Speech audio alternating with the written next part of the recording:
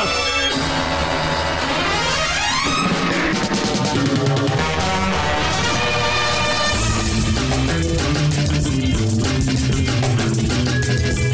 welcome back to Optimus the Vaccine. I'm Steve, and joining us today, it's Jack Eason.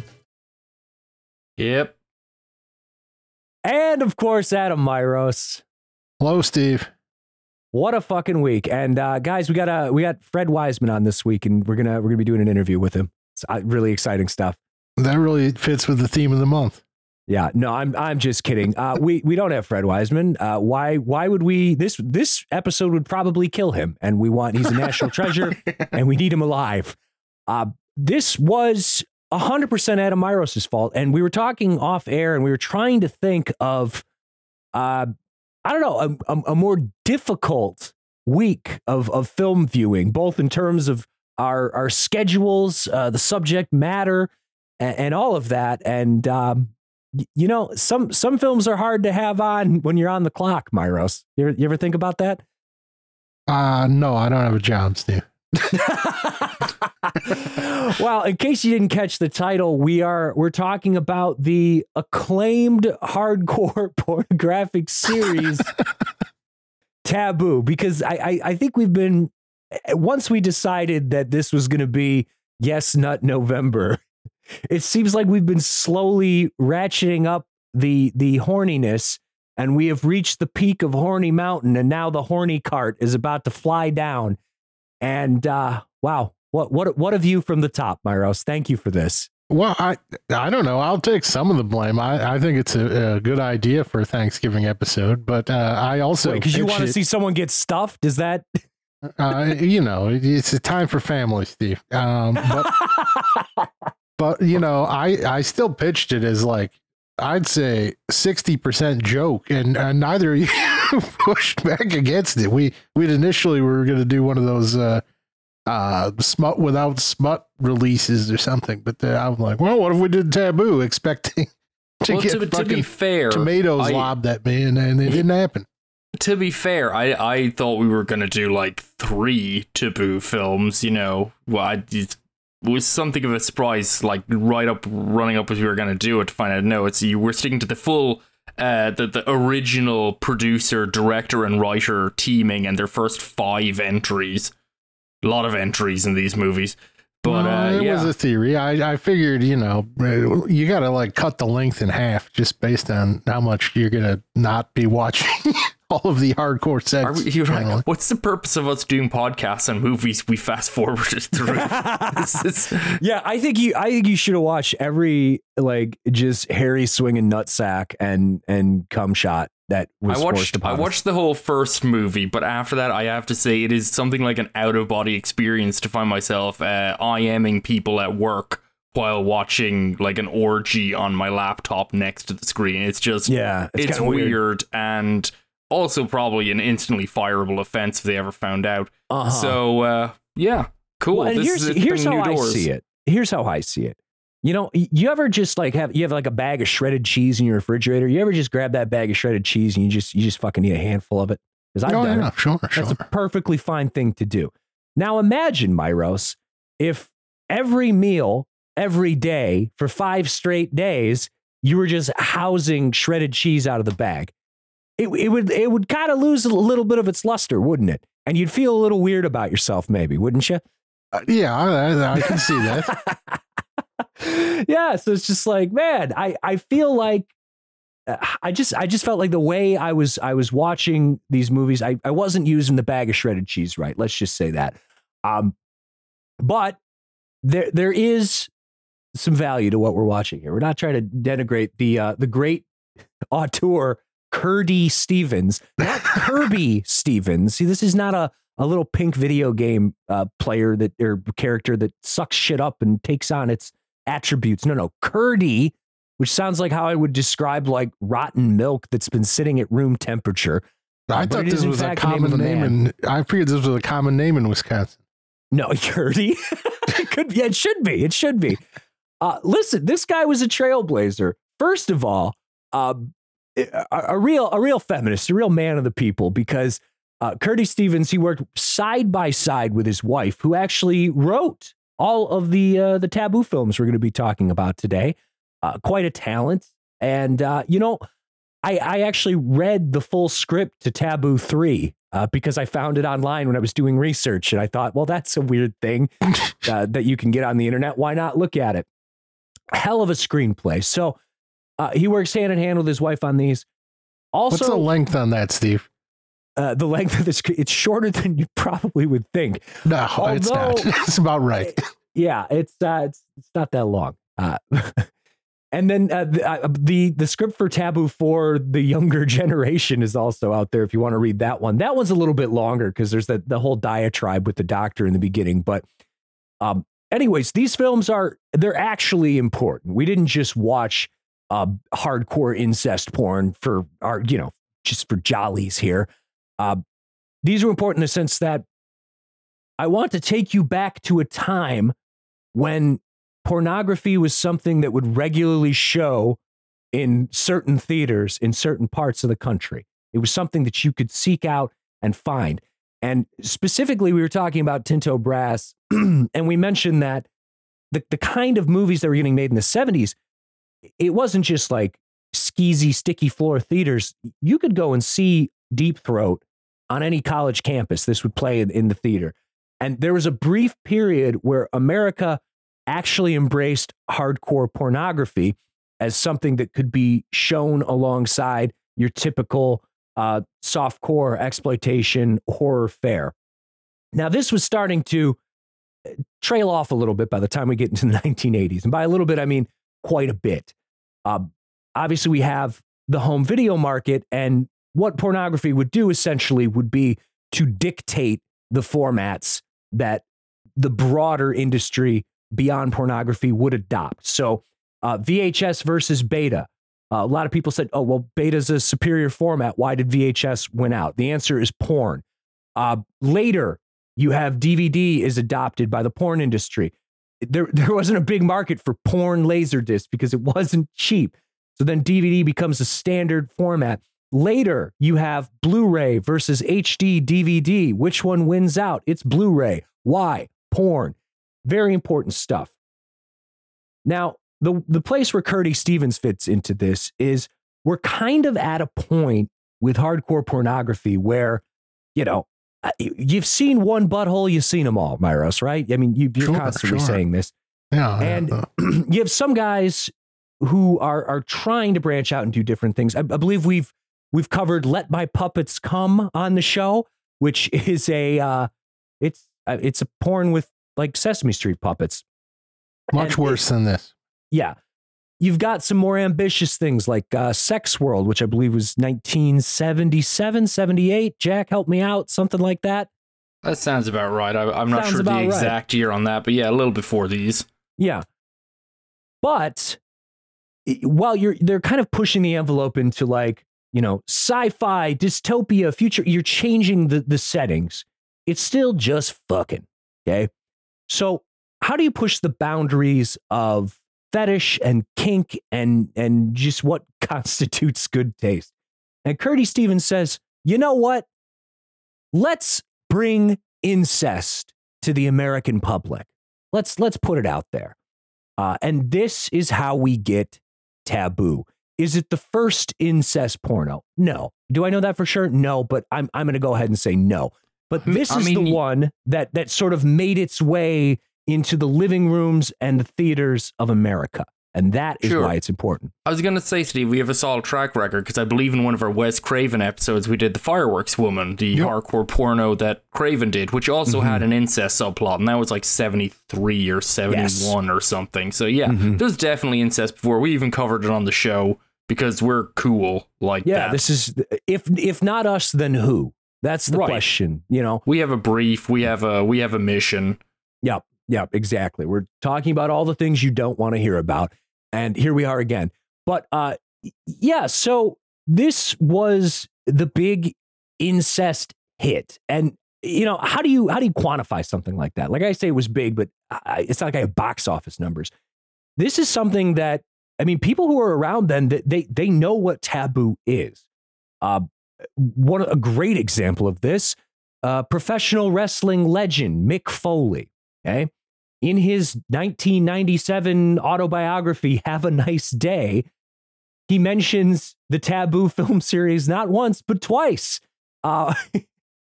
Once as a joke, at another time, like recounting an anecdote about how he was going to go somewhere with someone, but the other person decided to go see Taboo 2 in the theater instead.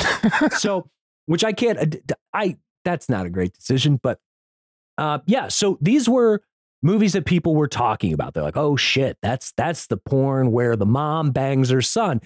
And if you're listening to the show, I'm assuming you're nodding your head along and not clutching your pearls because I know our audience. But just to, again, put into context what we are discussing, this is not approaching anywhere near a believable incestuous relationship. And also, it's damn hilarious because in the first Taboo movie, it takes us almost an hour to get to what I assume is the film's primary selling point, which is like, ooh, incest. The mom doesn't bang her kid until an hour in.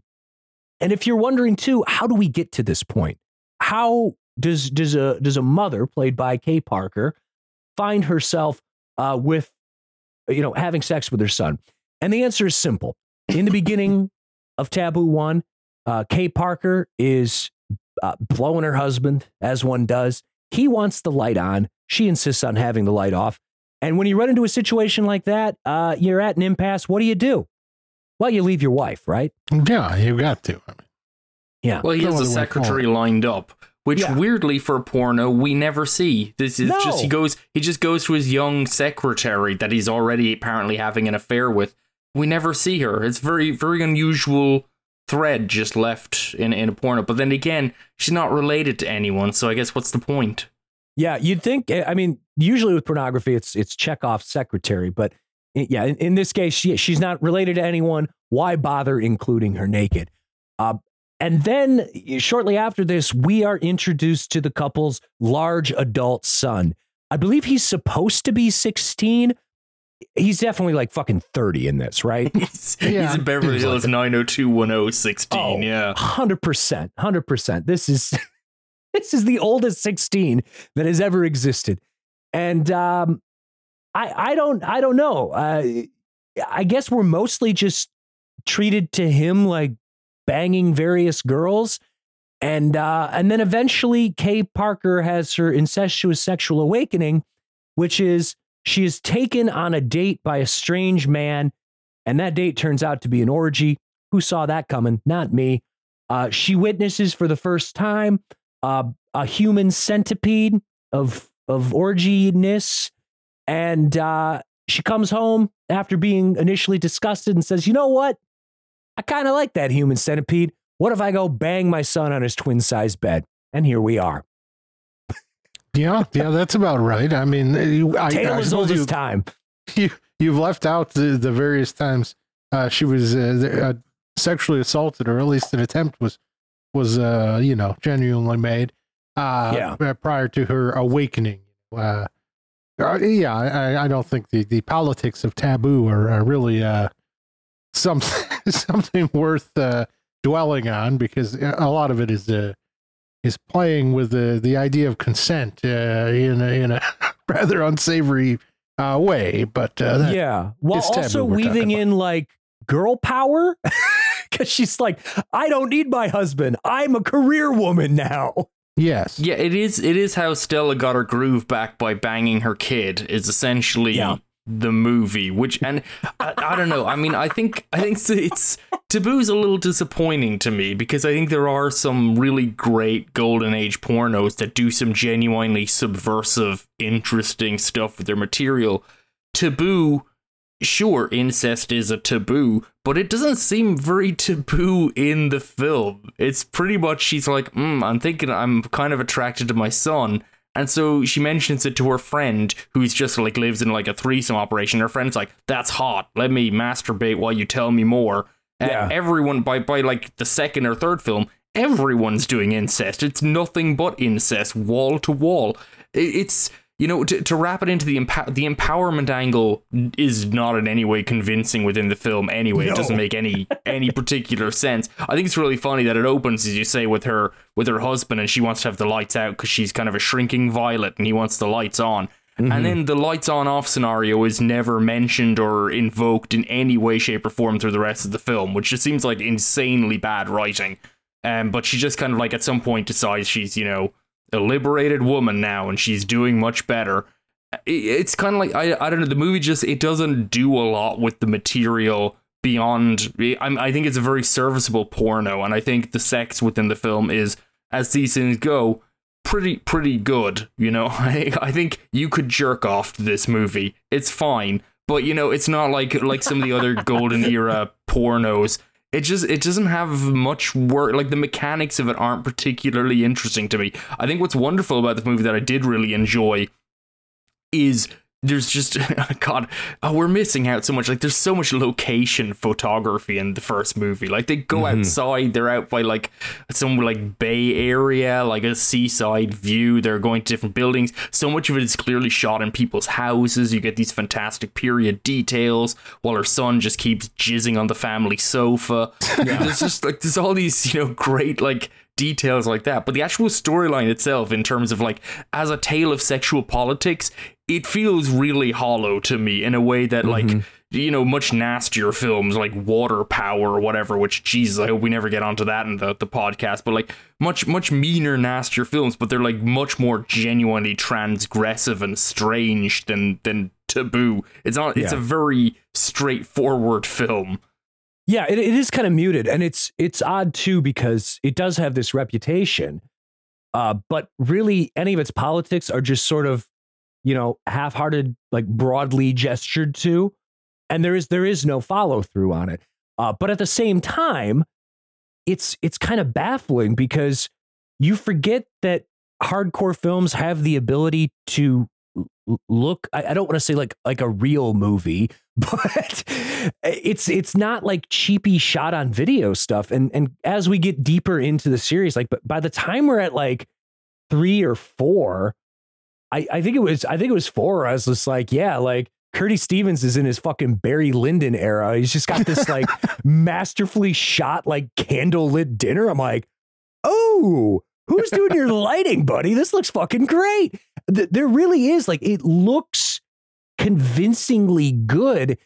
And then it's so weird, because none of this stuff, it's not like the pizza boy shows up to a single location and goes, hey, did you order extra sausage? Like, it's not that. They're trying to tell a story, but also they're Wait, not isn't that really literally a thing that happens in one of these movies? Yes, yeah, they call it the pizza boy. No, I mean, it's funny. Like, in the run up to Halloween, I've been watching a bunch of like old, like early slashers and proto slashers, like, and something like The Severed Arm from like 73 or so, which is, an early slasher film, effectively.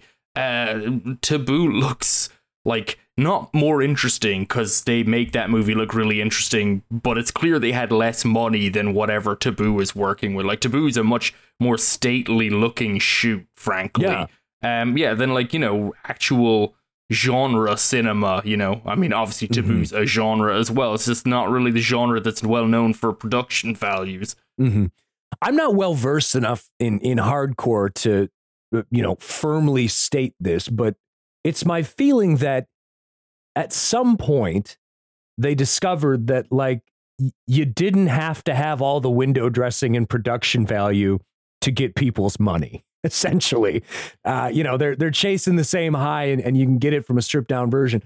But there's something to be said about, just having a unique point of view and an actual 35 millimeter shoot. It's something, and it adds something to this.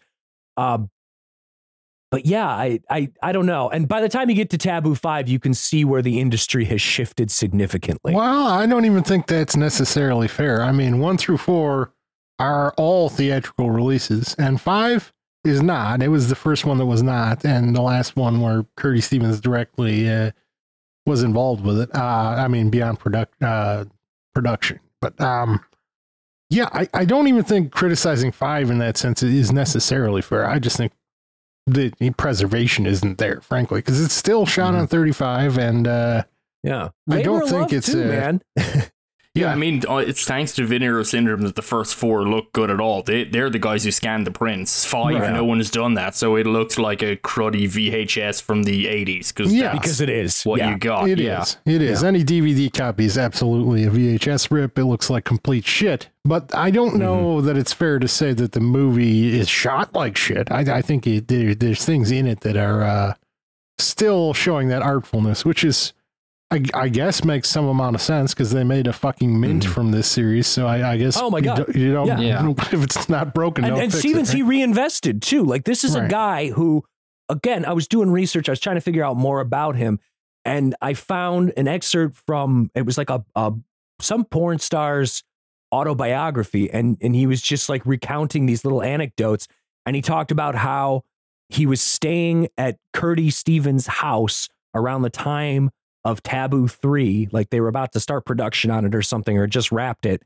And Kirdy Stevens in 1985 lived next door to Michael Jackson. So I think he was doing pretty good financially off of these. Yeah, I mean, this is the beauty of pornography. I mean, really, in that golden era window, that your box office to production budget was near limitless ratio, frankly, because even shot well and produced well, these were still cheap films with limited locations and kind of like shot quickly. I think the disintegration of the narrative porn film, I think, probably came around to the VHS era. And I mean, we're talking 5 what's released on VHS, but I think it was the beginning of that shift in the market.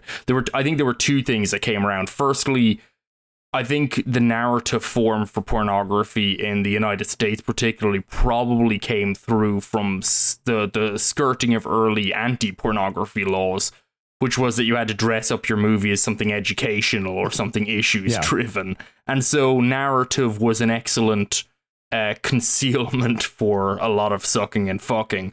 And then I think as they moved into VHS era and people were bringing it to their homes and fast forwarding, rewinding, I think that was probably the death knell. That was the realization of, why are we doing this? We know probably our audience are just fast forwarding to the juicy bits and they're not watching the interesting discussion about this and that. And I think that's really what's probably led towards, the current era industry, which is pretty much, I think, almost exclusively, vignettes, standalone scenes rather than films. I think there's been some push here and there for, like, there are some narrative porn films that are still being made, or web series, but vastly diminished. They're nothing like what we saw in the 70s and 80s, where there was, I mean, the 70s particularly, I think there was a genuine feeling that pornography could be a real lens through which to examine society, and it is that, absolutely, but not textually. I think it's really become like a consumer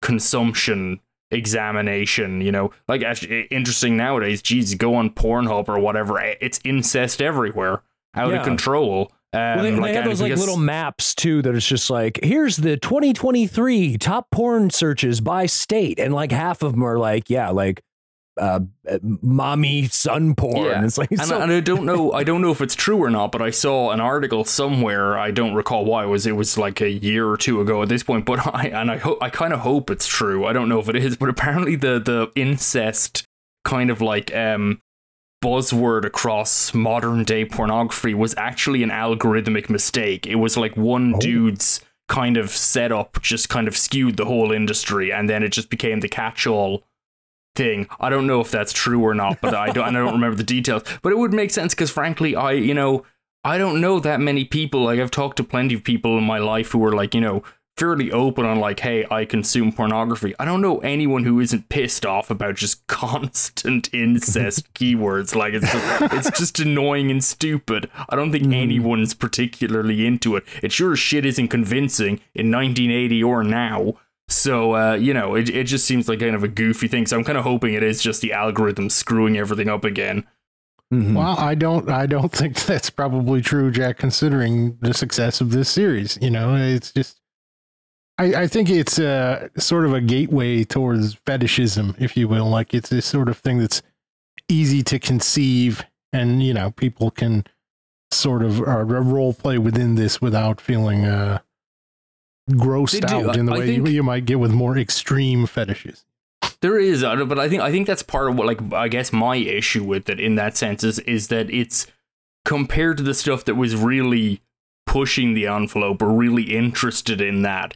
You know, Taboo just feels real, like it feels real, like kind of like moonlighting, just kind of like it's kind of going in there, grabbing the cash and coming out. There's no skin in the game whatsoever in it, compared to something like Cafe Flesh or something that's like really odd. You know, it's really going in there. Or, you know, obviously a lot of Damiano's stuff and Sean Costello's stuff in the 70s was like fucked up, frankly. And, you know, some definitely questions of production means and consent and industry habits could be entered into, but they sure as shit were coming up with some distinctive stuff.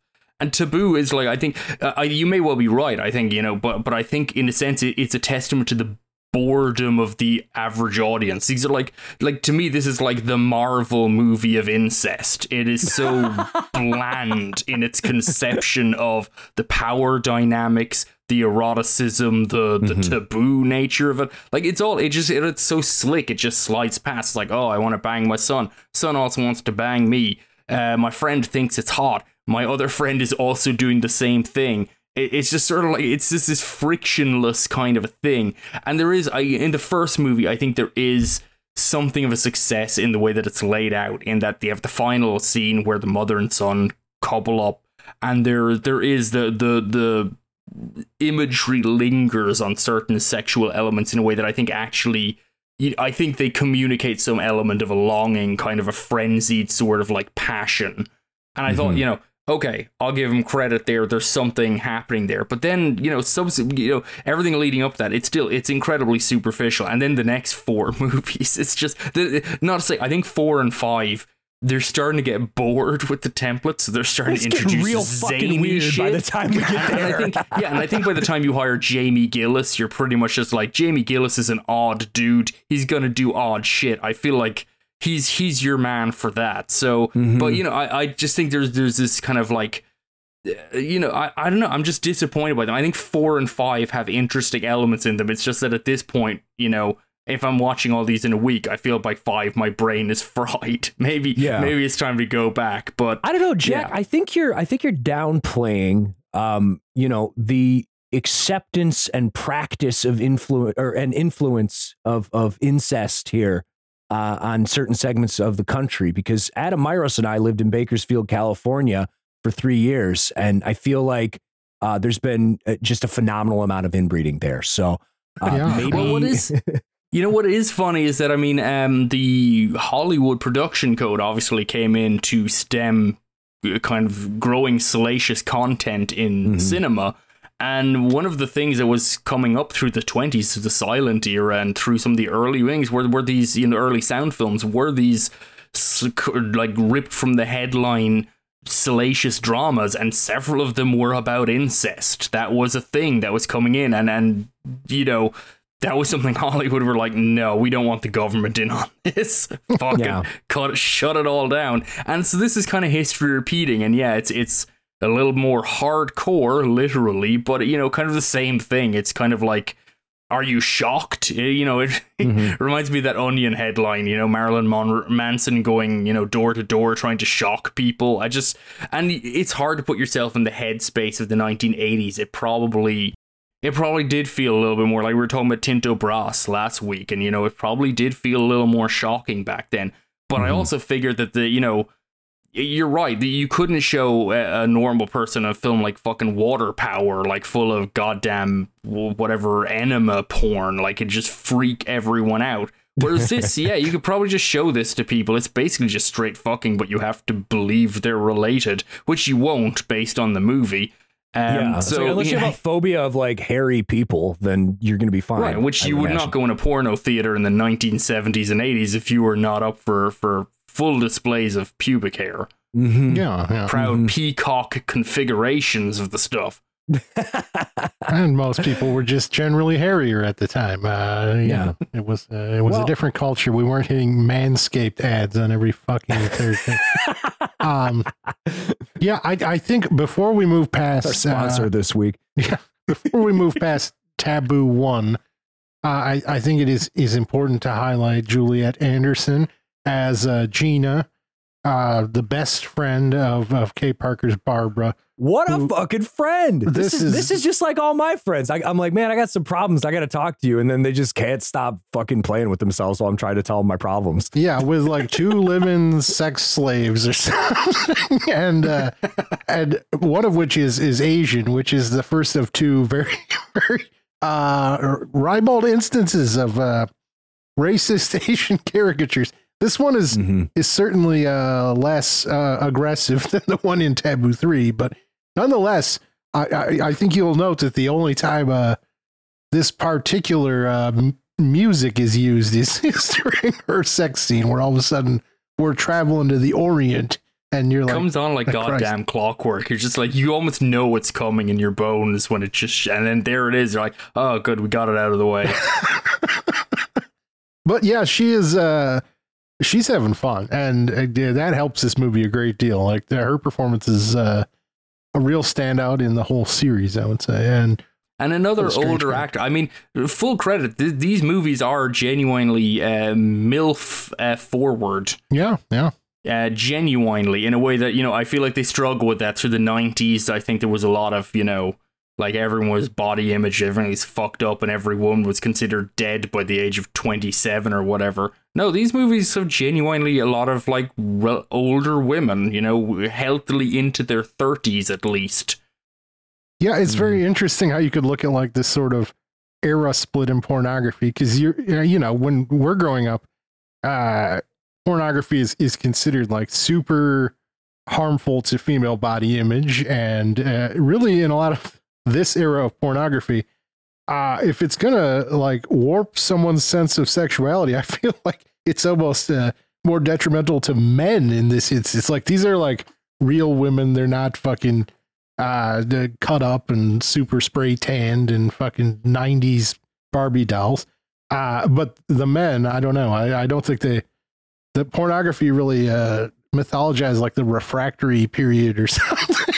It's like, oh, you just fucking had a crazed sex session. Let's just fucking wind you up and go the fuck again. I'm like, man, if I thought this is how sex worked, Jesus Christ, I would be like self-loathing every time. Is this? Yeah, it's the first one where he goes to the orgy, where the guy takes her the day to the orgy, and she refuses to partake, and he leaves after. It's like, oh, I came 5 times. It's like, gee, how long was she sitting there for? Yeah, what, like 4 days. Did he take a break? How's he not shooting dust at that point? That's crazy. I got no idea. All these guys are like in their 40s too. It's like, I don't fucking think so. I'm not even 40 yet. It's not happening. To just be like, yeah, all right, must be, and you know what? And in all the orgies, they don't have drink stations visible. Like, you gotta have a lot of water intake for what they're up to. So yeah, I think the only it's male glossing character over I stuff. could relate to in the entire franchise was the father in Taboo 2, who after having sex with his wife, she goes to like do this fucking cock worship bullshit that this series is so fond of, and he's just like, stop touching it. I'm like, yeah, thank you. We finally got the voice of reason. Oh God. Yeah, I don't know. I mean, Taboo 2 in particular, like thinking about the sequels, 3, 4, and 5 all have standout weird moments for me. But 2, I don't know. It just it seems like it. Jack, you compared these to Marvel movies earlier, and this is the most marvelly of the Taboo movies that I've seen, because it really is like, hey, it's Taboo 1, but more taboo stuff. It's like, now we've got daddy daughter in alongside mommy son and sister brother. I think the key difference between Taboo 2 versus the first film is that the first film is about a mother and son who seem are inextricably drawn to each other, that it's kind of something that happens, whereas Taboo 2 is pretty much just about a young dude who just wants to fuck every single woman he sees, one of whom happens to be his mom. Like, that's and his sister rather. And it's pretty much that's all he's doing. He's just like, from the very opening scene, he's just feeling up his sister incessantly. And it changes the vibe to just like, okay, all right, fair enough. Like, this dude's just a criminal sex maniac. And in fact, he actually sexually assaults his sister. He sexually assaults her numerous times early on, what would legally count as sexually assault. But then he does the old Revenge of the Nerds bait and switch sex thing by having his girlfriend seduce his sister and then swapping himself out for his girlfriend in the middle of sex. To no consequence. The sister's like, oh, okay, then you got me. And that's, yeah. So the feelings in this movie are it's even further removed from any kind of actual taboo sensibility. It's all just very slick and okay, and meanwhile, the mother, the best friend's mother from the mother of the best friend of the mother from the first film, this one enters in, I think this is the one where she enters into an incestuous relationship with her son. And it's fine. It's just like everyone's doing it, Yeah. What a sample of society we have here. This being it is weird that there's no friend, right? Yeah, because this movie too also has Juliet Anderson as Gina, but really she seems to only exist to like give Kay Parker massages and suggestively steer Junior down the path towards sex maniac. Mm-hmm. Yeah. I don't know. It's odd because there really is no pushback here. Like if you're trying to present incest as a taboo bad thing, maybe like show a little pushback, but everyone's just like, yay, this is great. And I mean, I'm not out here to kink shame anyone, but I do want to say, and maybe this is outside the movie. Have you ever seen someone who's like an adult and they like kiss their dad on the lips or something? Like, I think those people should go to jail. You know what, Steve? Lock me the fuck up. It's kind of my family. Oh, you come from a lip kissing family? We do. I was raised. Explains I was raised so in the much. lip That's kissing family. Up. That's why the last time I saw your mom, she slipped me the tongue. This is all making sense now. Okay. There's a great unanswered question in this movie, right? Because this movie picks up right after the other movie, but the son of the first film, he doesn't reappear. He doesn't come back. So the story is he's died. He was like 60 years old in the first fucking movie. So, yeah, he appears in flashback here and there, but he goes to live with his father, the father who left with his young secretary at the very start of the first film. So he's written out of the series that way. He's just moved in with his father. But I need to know, is he banging his dad? We never find out. We'll never know. Like, is that just how it works in this world? But seems sadly, like we don't know. Instead, they have to invent new siblings that did not exist before and were never mentioned in the previous film to like fill out the incest categories.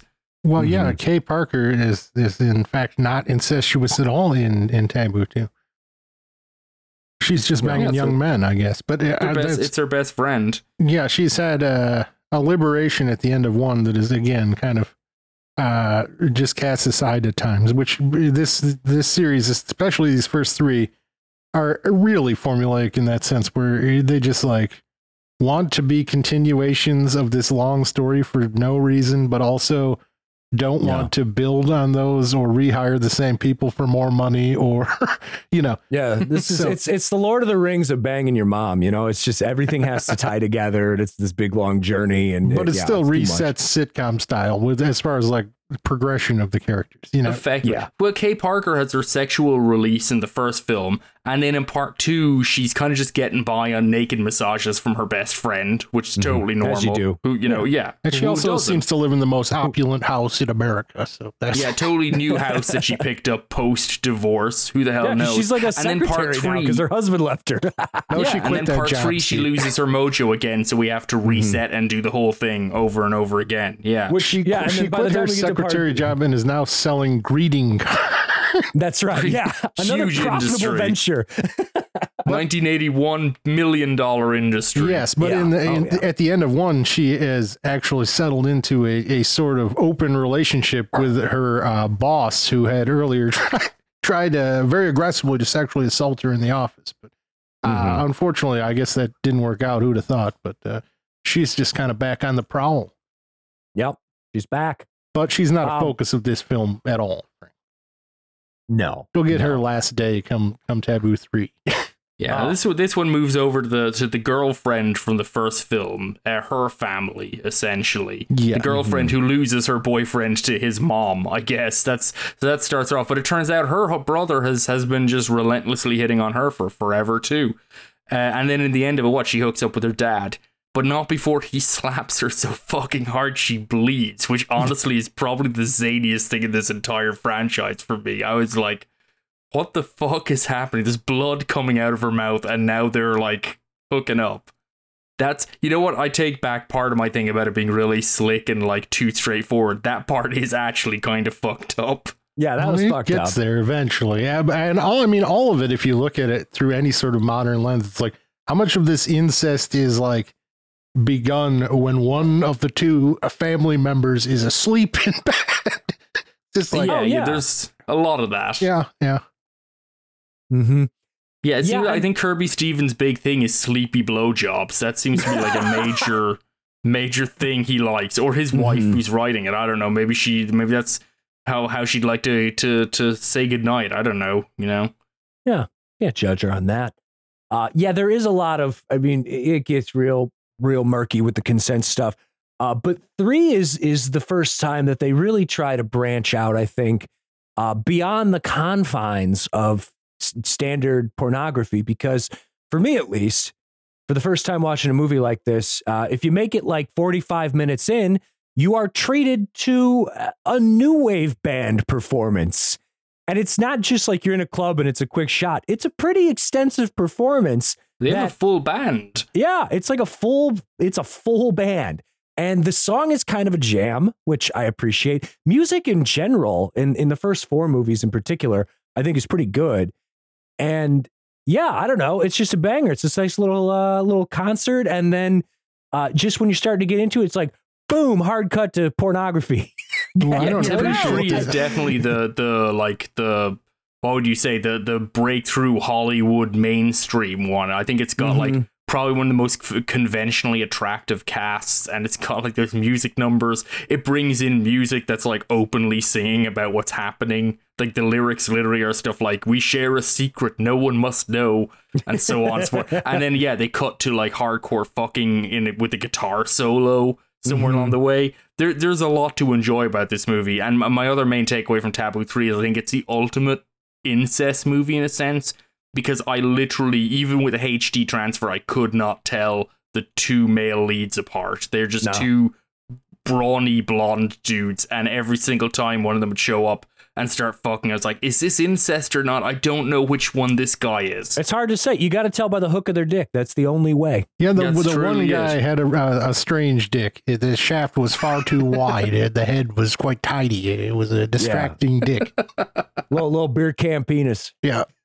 Oh, this is also the movie where at one point a guy fucks his girlfriend while a poster for W.C. Fields' The Bank Dick hangs over them in the living, which that was just pure cinema, baby. No idea where that came from, but certainly not something I've seen in any other one of these movies. No. So this movie has 2 invented siblings, I think. Yeah, this is, I think, really where they start piling, like, they start, like, what would we say, like, retroactively just, like, stacking the family, because they just need more incest links.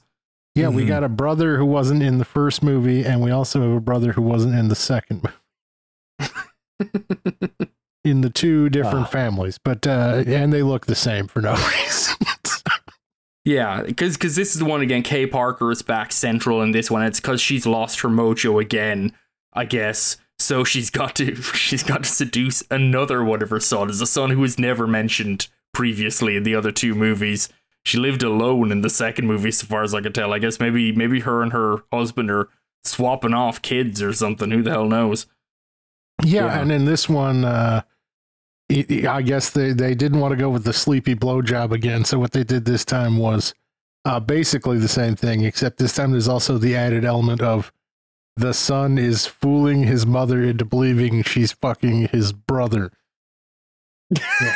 Yeah, this is a weird competitive element to this one, because there is actual dialogue in this where as Kay Parker begins to bang another one of her sons, she tries to refuse. She's like, look, this is wrong. I know it seems like the only hobby in this entire subdivision. Maybe it'll be more right if I try the other one. Yeah, it's wrong. And then her other son says, I know you thought it was my brother, but I could do better. Watch me, Mom. That last part's an actual quote before they bang. So, irresistible mom. She's got Mother's Day in that household. Must be a treat. Yes. And also of note, this is the second. 2 and 3 both feature young Ron Jeremy. Yes. He's basically relegated to orgy participant in the second film, but here he is a little plussed up. He's still orgy participant, but he's like sleazy record producer with 6 lines of dialogue orgy participant. Is he sleazy or is he just Ron Jeremy? Yeah, really hard. How do you differentiate between that? Yeah. I don't think you do. If you cast him, you have inherently coded the character as sleazy. Another great element in this movie as well is Lisa Lake's character, Diane, who's the girlfriend of the new invented son, and is maybe the whiniest girlfriend in the history of pornography. I think maybe like every single thing she says, it sounds like she's on the verge of tears.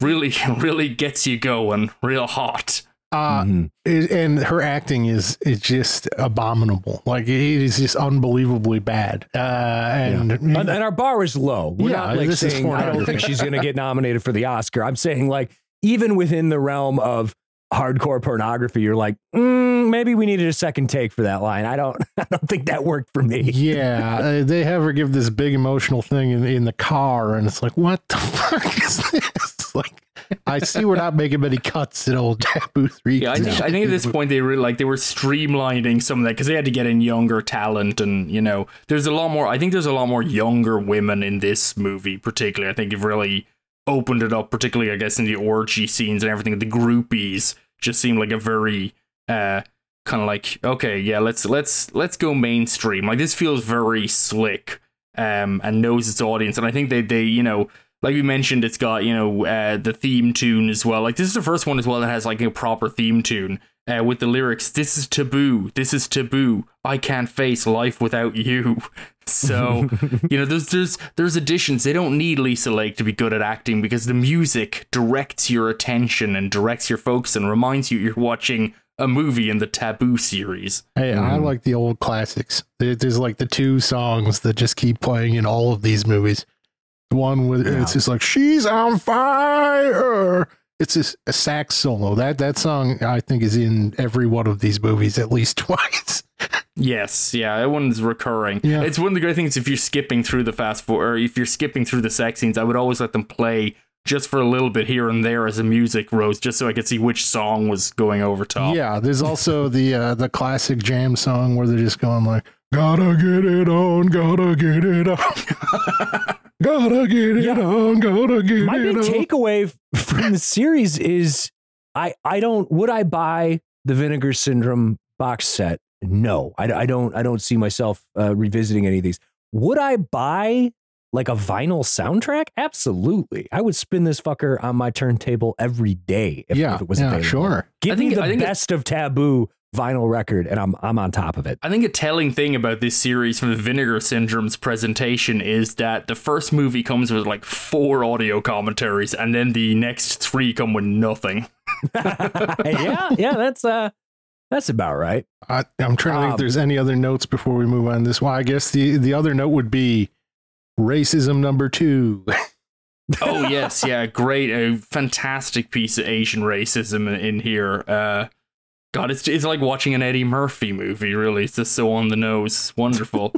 I do like the way this one ends, though, as well, because Kay Parker once again becomes a fully actualized woman by sleeping with her progeny. And she goes to the shoe salesman who likes to just fondle women's thighs for a very long time. That's one of the early scenes. 2 women are just talking and the shoe salesman's just groping her leg because I don't think he was given any other directions and he didn't know what else to do. And then, so she goes to buy some shoes, having now become, a wonderful, self-fulfilled woman again. And the shoe salesman says, "You look beautiful today." And she looks to the screen and she says, "That's because I feel beautiful." Yeah, credits. Oh, Smash the credits. Okay, so like, yeah, it's like fucking. She went to the Dove Institute, except there, and she met up with her son there. Like, it's insane. Yeah, and I would say this is the last of the 5 featuring, I would say, Kay Parker and Honey Wilder as primaries. And this is no shade on either of them, but it felt like a unique insight into the lifestyle of this porn industry of the time, because it's 2 years between Taboo 2 and Taboo 3. And I swear to God, both of them unfortunately look like they've aged approximately 20 years between the 2 shoots. It's wild. Yeah, that's I mean, yeah, like I said before, a diet of cocaine and cigarettes will probably do that to you. I'd imagine. Yeah, it's just no shade again. It's just kind of the realities of how people were living and how they were treated, and unfortunate reality, but it's very observable here, and it does lead into Taboo 4 as to why perhaps they went with the younger generation. And I can just picture Kirdy Stevens with his big cigar talking to his wife, honey, what are we gonna do for Taboo 4? And he has her cook up a real cockamamie, very convoluted plot, which is topped only by Taboo 5, honestly. And of course, you got to bring in the younger generation. This is hot. This probably came out right around the same time as the Texas Chainsaw Massacre, The Next Generation, or Star Trek, The Next Generation. This is a real great next generation time for all of film and television. This came out like 10 years before the Texas Chainsaw Next Generation. That was like on the later hook. Oh, okay. I'm sorry. I thought that was late 80s, but it's probably like mid 90s or what? Yeah, it was mid 90s. Mid 90s and delayed because, Zellweger and McConaughey's agents were like, no, you can't do this to them. And also, you can't have Bridget Jones get killed. Also, 2 years before TNG. So, Kirdy was this is what it started off. Yeah, Kirdy knew what you're right. He wasn't following trends. He was a trendsetter. Yeah, I apologize. Yeah.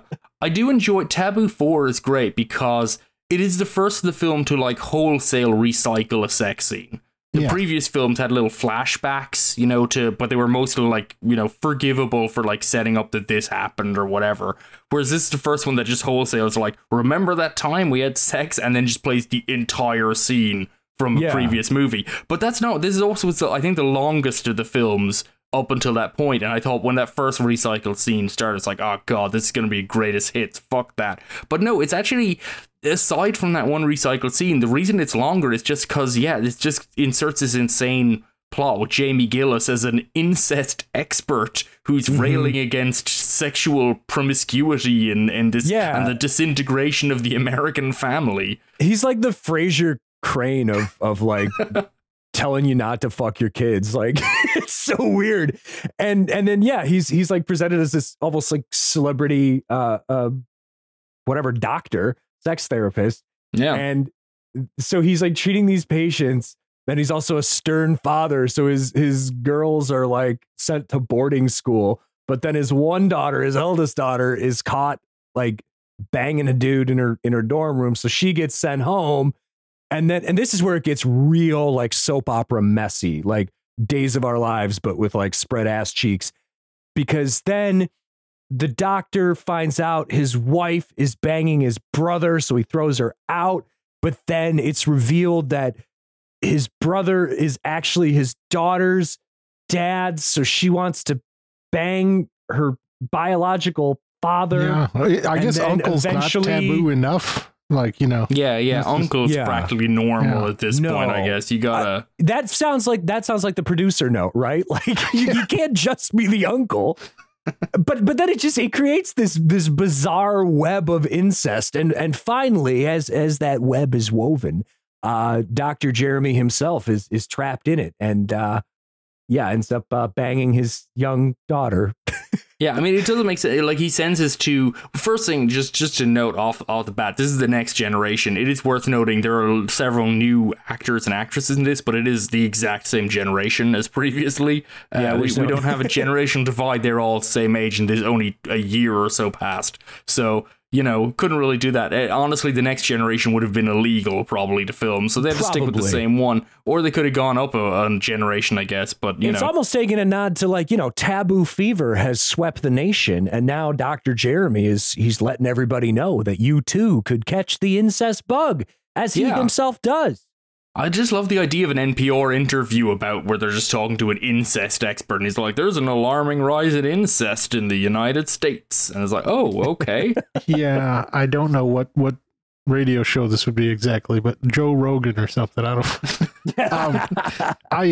I think what it signifies with the younger generation is a less of a focus on the MILF aspect for one, and also true, kind of leaving behind the 70s free love era, because even though I would say 3 feels like the first proper sort of 80s movie, the other ones are very much indebted to the 70s and playing on this era of sort of key parties and swingers and the post hippie era, if you will. But this is leaving all of that in the past. There's an Aryan orgy to be found. Mm-hmm. Yeah, I think they become, and I guess they become kinkier as they get on, but I think that's just probably the prevailing winds of society, that it's just they realize it wasn't as troublesome to do it, but it's still the whole incest element within the film still feels very kind of breezy and easy. I mean, for example, Jamie Gillis's 2 daughters in their boarding school, they're in, they sleep in the same room, and one of them has her boyfriend comes in through the window and they have sex, and then they just get her sister to join in for no particular reason. That's just, something to do. It's like in everything we're always used to, dorm room living, and, someone trying to bang their girlfriend or whatever, and you're in the room too, and you're like, oh, for fuck's sake, and you have to either leave or cover up or whatever and just try and ignore it or whatever. Not in this one, but again, it's just this completely natural movement of just look, we have to. There's another, Ginger Lynn is in the room. Got to get her in on that. So it's kind of strange. But then, yes, I think Jamie Gillis injects an interesting foil to it, because Gillis plays weird in porn really, really well. I think he did a similar role in one of the Pretty Peaches films of playing an anti-sex preacher, and he occupies the role pretty well, because he just seems like a very odd dude from the get-go. So but again, I think you're right that it just gets a little crueler, but a little slicker as well, or a little meaner. Everything's a little more edgy here, but kind of that 80s vibe kicks in a little bit more. Yeah, I'm surprised Gillis never really had much of a non-porn career. He's got an odd, compelling screen presence for sure. He did a few, but I guess it was somewhat limited. But he's got a fair number of non-porn credits. It's kind of interesting looking back through a lot of the actresses in these. That they do. A lot of them have some kind of credit here or there. I think a lot of them ultimately probably ended up in at least 52 Pickup, the John Frankenheimer movie, because I think they just staffed that entire movie with porn stars, because that was kind of what they were going for. But yeah, there's a few. I mean, we have a callback in Taboo 5 for Super Vixen, Super Cherry, because after doing weird softcore porn with Russ Meyer, she moved into hardcore in the 80s. But kind of odd setup. Yeah. I guess last thing I'll say about Taboo 4, and I mentioned this earlier, I think far and away the best looking one. If you want to see how good a Taboo movie can look, Taboo 4, genuinely great looking movie. Yeah. I think it's the best of the films personally. I mean, I get the fatigue lessens it at a certain stage, but also it's just a lot more fucking strange. It feels proper. It earns its title for once, I would say. This film closes with Jamie Gillis forcing his daughter to recite marital vows while he fucks her. It's just what in the hell is this movie? I'd call that honestly pretty taboo. within the context of the movie, that honestly just feels like it could have been improv. I wouldn't be surprised. It probably wasn't, but at the same time, it just feels so out of left field. You're like, baby.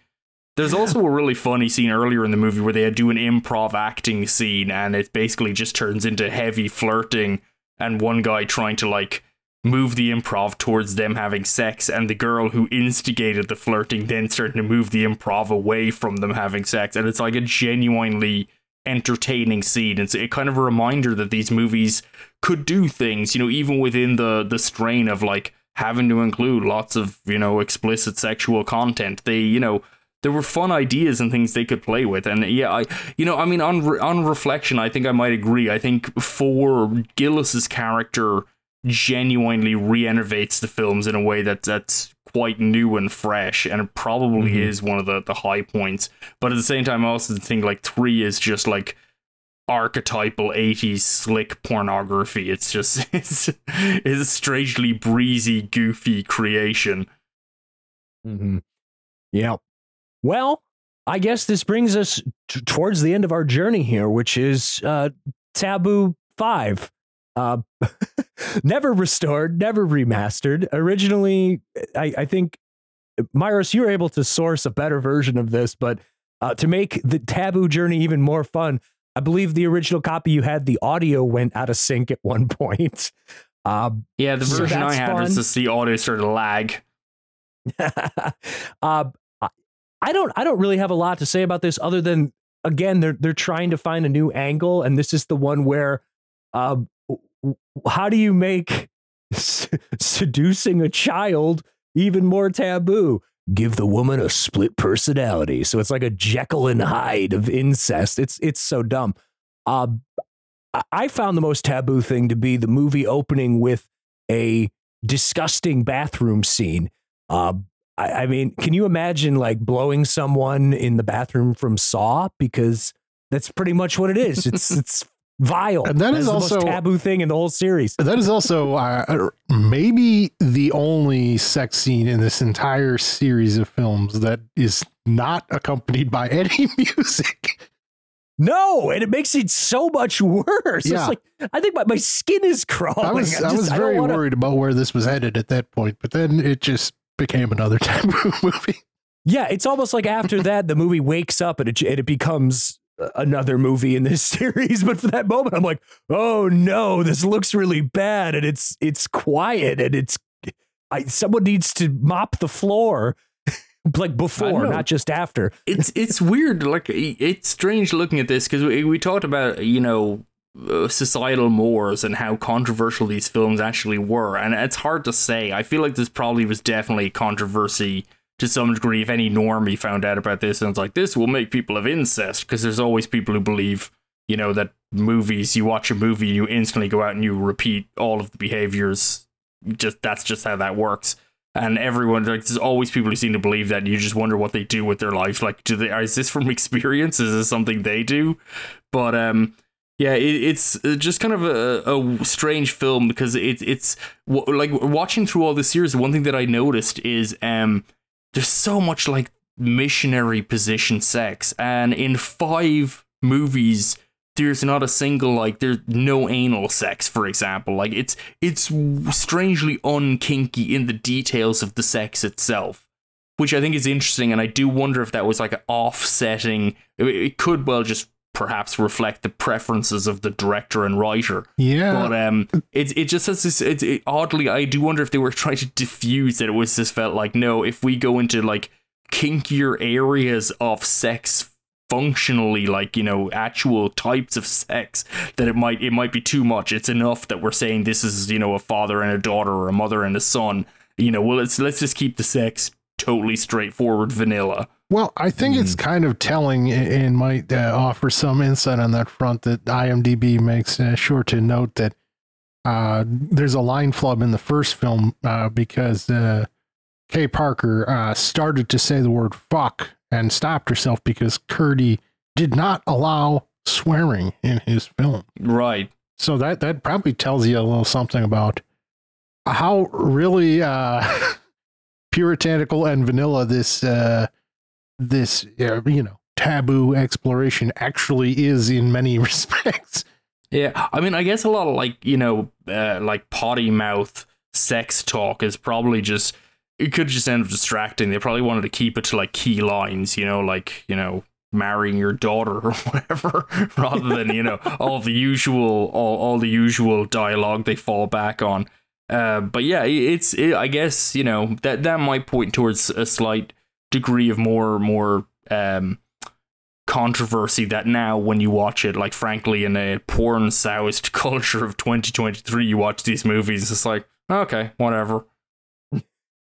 I don't know. I don't really have a lot to say about part 5 other than it's not the fillet. And then there's also like an hour before they actually have any incestuous sex in part 5 too, which is it's short on incest. It's a strange thing because it does have this, like, I don't know, maybe Kirdy just had fucking Sybil on the brain or something, but this multiple personality thing, it's not in the movie at all.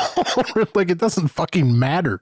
It's like, why is this here? It's this fucking insane device that's totally inconsequential. Yeah. What's so confusing which makes it more interesting to me. Yeah. It's something to look forward to. When's it going to actually play a part in it?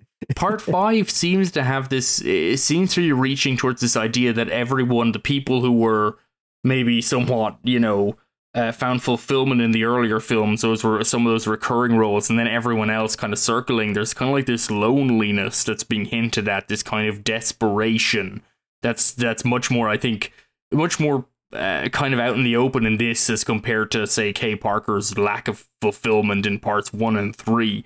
There's much more that feels like more of a gritty desperation almost here. And you're kind of like, but the issue is that it seems that this loneliness is because, firstly, because everyone's doing incest, which I guess makes everyone feel bad, but also, as it turns out, the cure for that loneliness and also for multiple personality disorder is incest. You could just, what makes you bad also makes you better. Apparently, the film can't really make any decisions one way or the other, which means, yeah, as a text on anything, it's pretty inert. It doesn't really make any sense at all. Yeah, I like the way you framed that. Like, it's set up like a multi-level marketing scheme or something. I've got the cure for you. That's it. Who knows? It's like the snake eating its own tail, except we it's call incest. it the Ouroboros, Jack. Yeah, the Ouroboros, exactly. Yeah, but it's for incest. Yeah. It's incestuous Ouroboros, and that's a more compelling image than many that are in 5. I will, one thing just before we go on, one thing that they do in 5 is make direct reference to Francis Ford Coppola's One from the Heart, which, again, not something that happens in every porno I've ever seen. No, See, not generally. I have 2 notes before we close the book on Taboo. One being, while unable to bring back Ginger Lynn, they were able to replace her with Portia Lynn and Amber Lynn. No relation, so far as I can tell. That would be crossing a line of taboo that this franchise just wasn't ready for at the time. Maybe they've done so in the subsequent 20 some odd entries. But the other one being, you guys, you're cutting off this music again. You're slanging on poor Taboo 5, because this also has some pretty special music, I think, because it inexplicably has like character themes for several of these.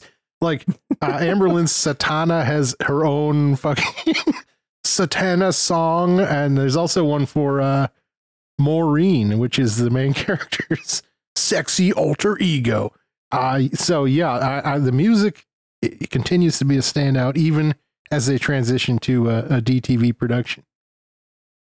There's also, this is the movie that posits a local stereotype I've never heard before, which is that people from Detroit can't say didn't correctly. Yeah, which is weird. I don't know what was going on there. There's a whole scene about it. I pronounce that word fine? Didn't? I've never heard that before. I think they just wanted to have like a scene, because it's an improv scene again with one of the same characters. I think they were just trying to like be cutesy about it, but they couldn't actually come up with a real example, so they just picked up word. It's very peculiar. But if you're from Detroit and you've ever heard someone maybe has accused you of not being able to use contractions or pronounce contractions correctly, let us know. Be interested to hear from you. The one thing that southeastern Michigan people do in the general Metro Detroit area, and I try not to fall victim to this, they put an S on everything. So if you're going grocery shopping, you don't go to Kroger. You're like, oh, I went to Kroger's, or I went to Myers, or something like that. And it's like, there's just an S thrown out of everything inexplicably. Which bleeds into the really use, I suppose. Use is a big Michigan thing. Yeah, use guys. Yeah, not great. Not a good look, Michigan people. We got to get rid of that one. Yeah. Well, on that note, thank you for this wonderful journey through the world of Taboo. Thank you, Kirdy Stevens, for all that you've contributed to society.